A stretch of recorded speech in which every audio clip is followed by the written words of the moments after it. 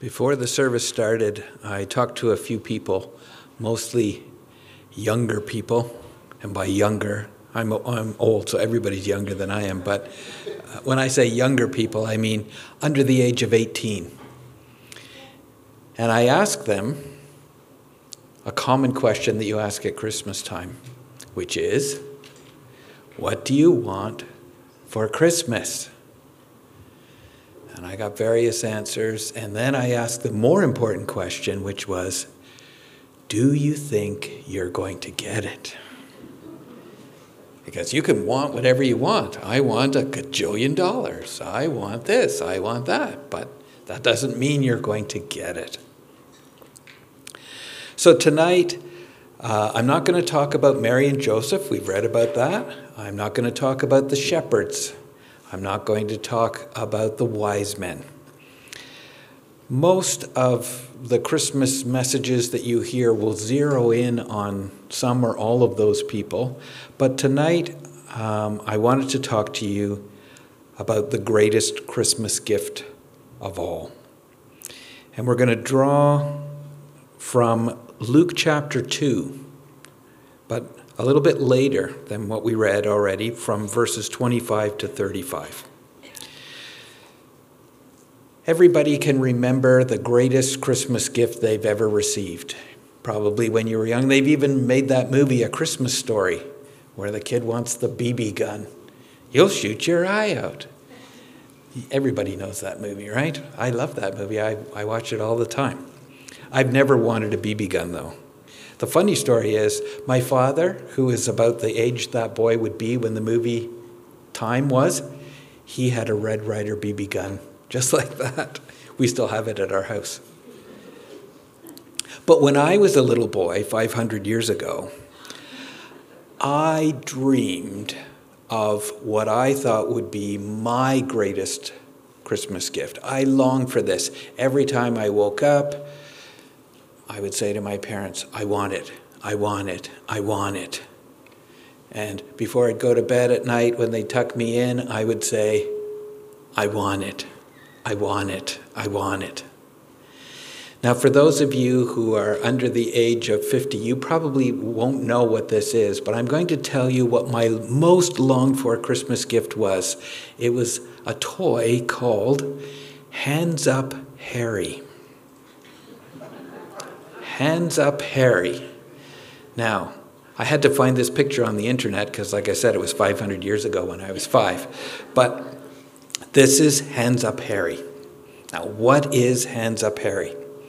Hands Up Harry was a toy that you were given this sort of plastic gun with suction cup darts on it. And what you would do is, Hands Up Harry, you would stand maybe 2 or 3 meters away from Hands Up Harry, and he would stand opposite you, and you would have a duel. So you'd raise your gun, and you would first of all try and shoot him in the hat. Hit him in the hat. Because when you hit him in the hat, this is long before, robotics or any of that. There were all these mechanical gears and things in his back. So if you hit him in the hat, his hat would fall off, and his arms would go up like this, with his 2 little guns in his hand, like he was going to fire back at you. So then you'd reload the dart gun, and you'd shoot the 2 guns out of his hands. And the last thing was, once you shot the 2 guns out of his hands, you see he's got this really fancy belt buckle. What you would do, the last thing is, you would shoot and try and hit him in the belt buckle. And if you hit him in the belt buckle, his pants would fall down, and it would reveal this red striped underwear that he was wearing. And that was my most longed for Christmas gift. And believe it or not, my parents actually bought it for me. And so I played with it and played with it and played with it. Sometimes I played like it was supposed to be played with. Sometimes he was the hockey goalie when I would play hockey in the basement. But that was my most longed for gift. I thought I was over the moon when I ripped the box or the wrapping paper off the box and I found Hands Up Harry. That to me was bliss. But there's a guy in the Bible who longed for a gift from God. And that guy's name is Simeon. And that's the guy that we want to talk about tonight. So Simeon's gift from Luke chapter 2, verses 25 to 35. Simeon is a guy that is mentioned nowhere else in the Bible. We don't know why he's here, but this is a very important part about Jesus' birth. So just to set the stage, Jesus was born in the manger. The shepherds came to visit, and everything went smoothly there. But according to the law, what had to happen next was 8 days later, Jesus had to be circumcised, and then 33 days after that, they had to go to the temple to offer sacrifices.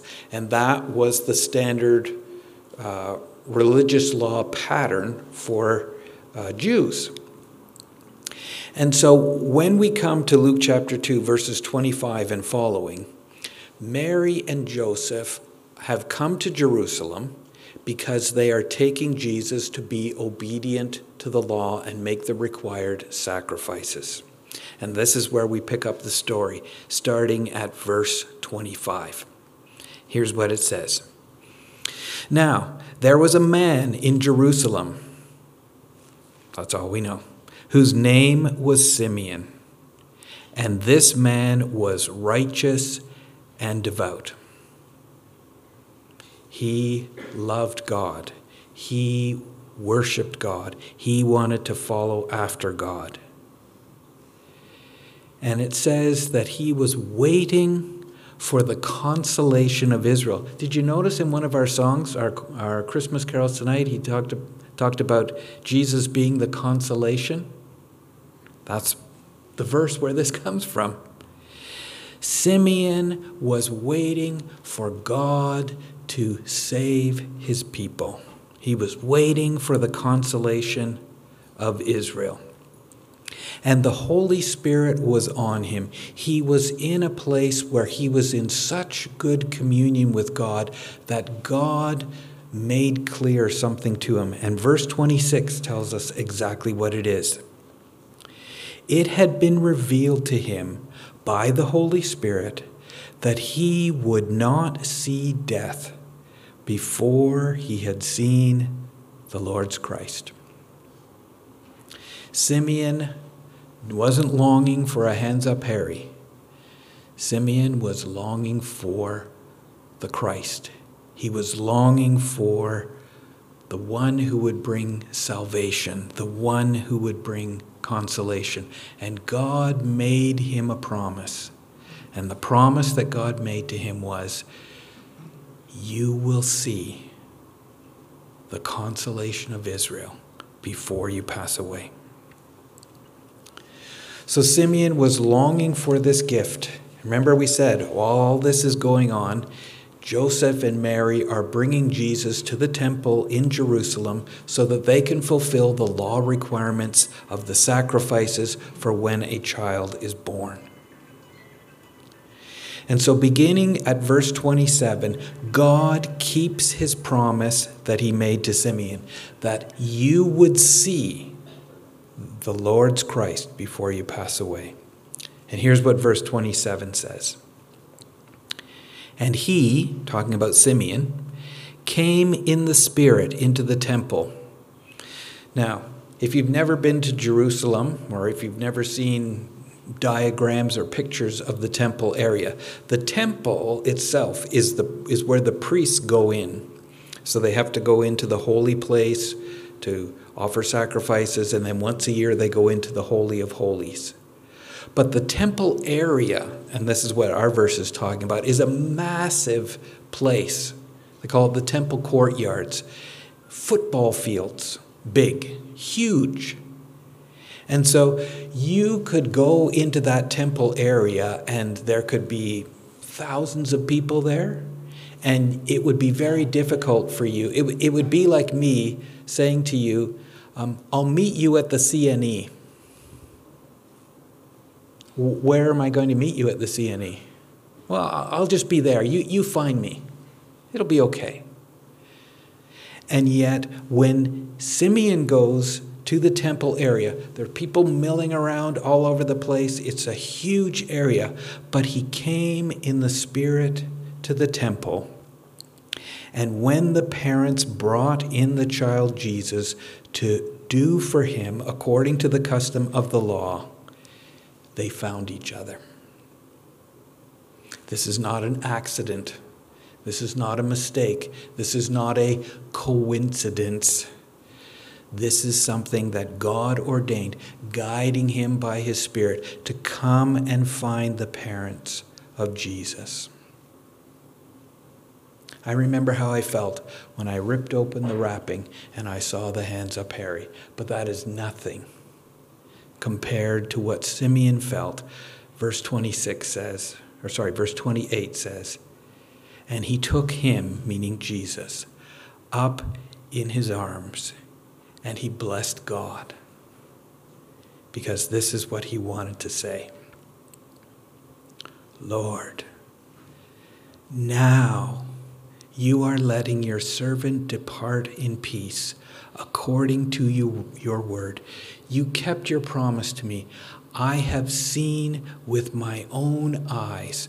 I know that what you promised me is true. For my eyes have seen your salvation, that you have prepared in the presence of all peoples a light for revelation to the Gentiles and for glory to your people Israel. You notice tonight that we had our scripture reading. It was not in English. First, it was in Tagalog, and then it was in Spanish. Why? Because when Jesus came, he came to bring salvation for all. He was looking for the consolation of Israel. And Israel is going to be consoled. He does mention in verse 32 that Jesus has come for the glory of his people Israel. And yes, Jesus was born into a Jewish family. But Jesus also came to be a light for revelation to the Gentiles.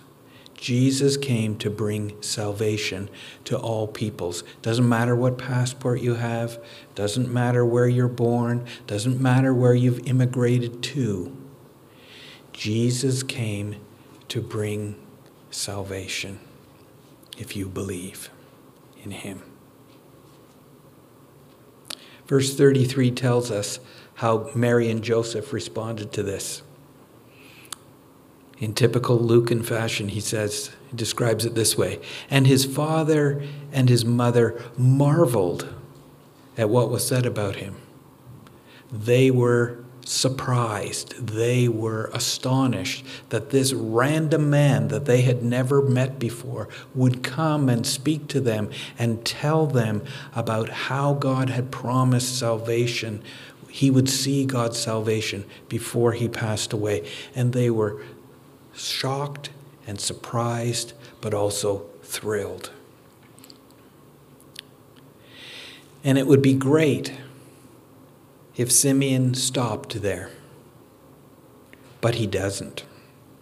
And so starting in verse 34, he says this, and Simeon blessed them and said to Mary his mother, behold, this child is appointed for the fall and rising of many in Israel, and for a sign that is opposed, and a sword will pierce through your own soul also, so that thoughts from many hearts may be revealed.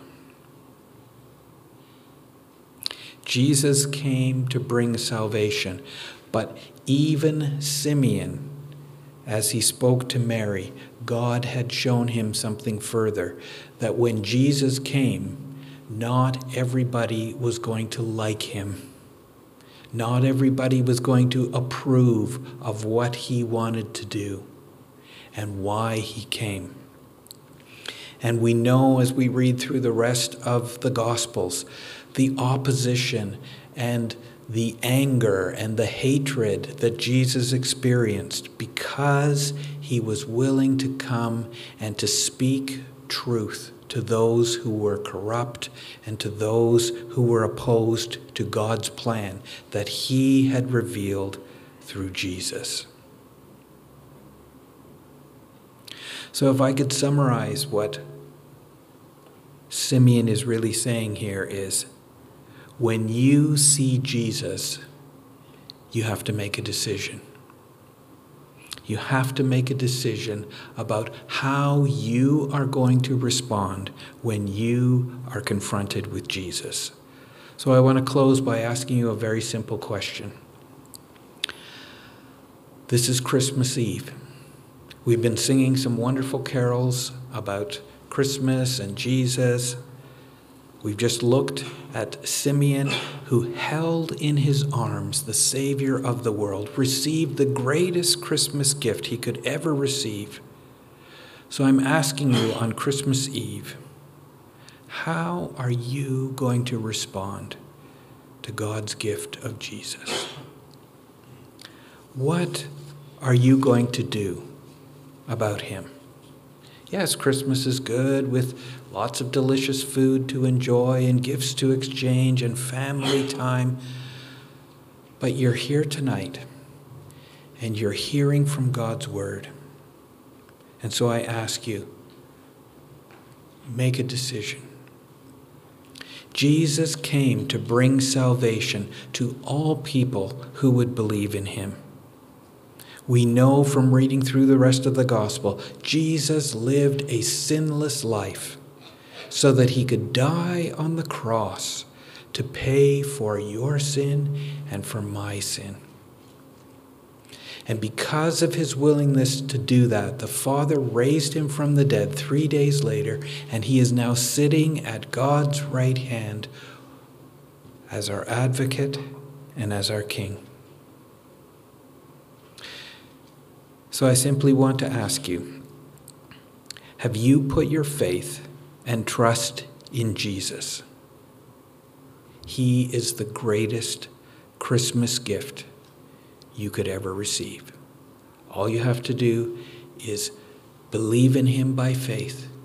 Give your life to him. He is King of Kings and Lord of Lords.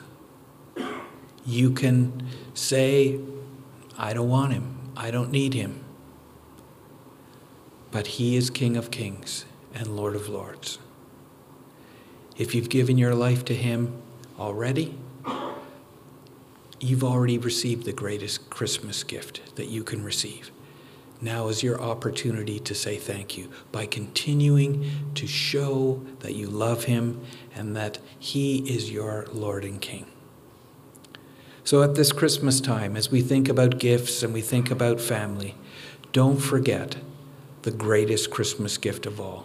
Jesus came to be the Savior of all nations, to a light to the Gentiles and to glory and consolation for his people Israel. Let's pray. Father God, we thank you that Jesus came, born in a manger, born humbly, born to parents who didn't have much money. The sacrifice that they gave was the secondary sacrifice because they didn't have enough money to give the regular sacrifice. And there's an exception in the law that allows them to give the secondary sacrifice if you're poor. So out of these humble beginnings, Jesus comes to live a perfect life so that he can die on the cross for our sins and be the Christ that you had predicted so long ago. We thank you for his coming. We thank you for his work on the cross to pay the penalty for my sin. I pray that anyone who is listening, either here at Arundel or watching online, that if they don't know Jesus and they haven't received this gift, that today would be the day when they would come to know Jesus as their King of Kings and Lord of Lords and give their life to him. Thank you for this Christmas time. Thank you for Simeon and for putting the words in his mouth to speak truth, not only to Joseph and Mary, but to us 2,000 years later. We thank you for Jesus, and it's in his name we pray. Amen.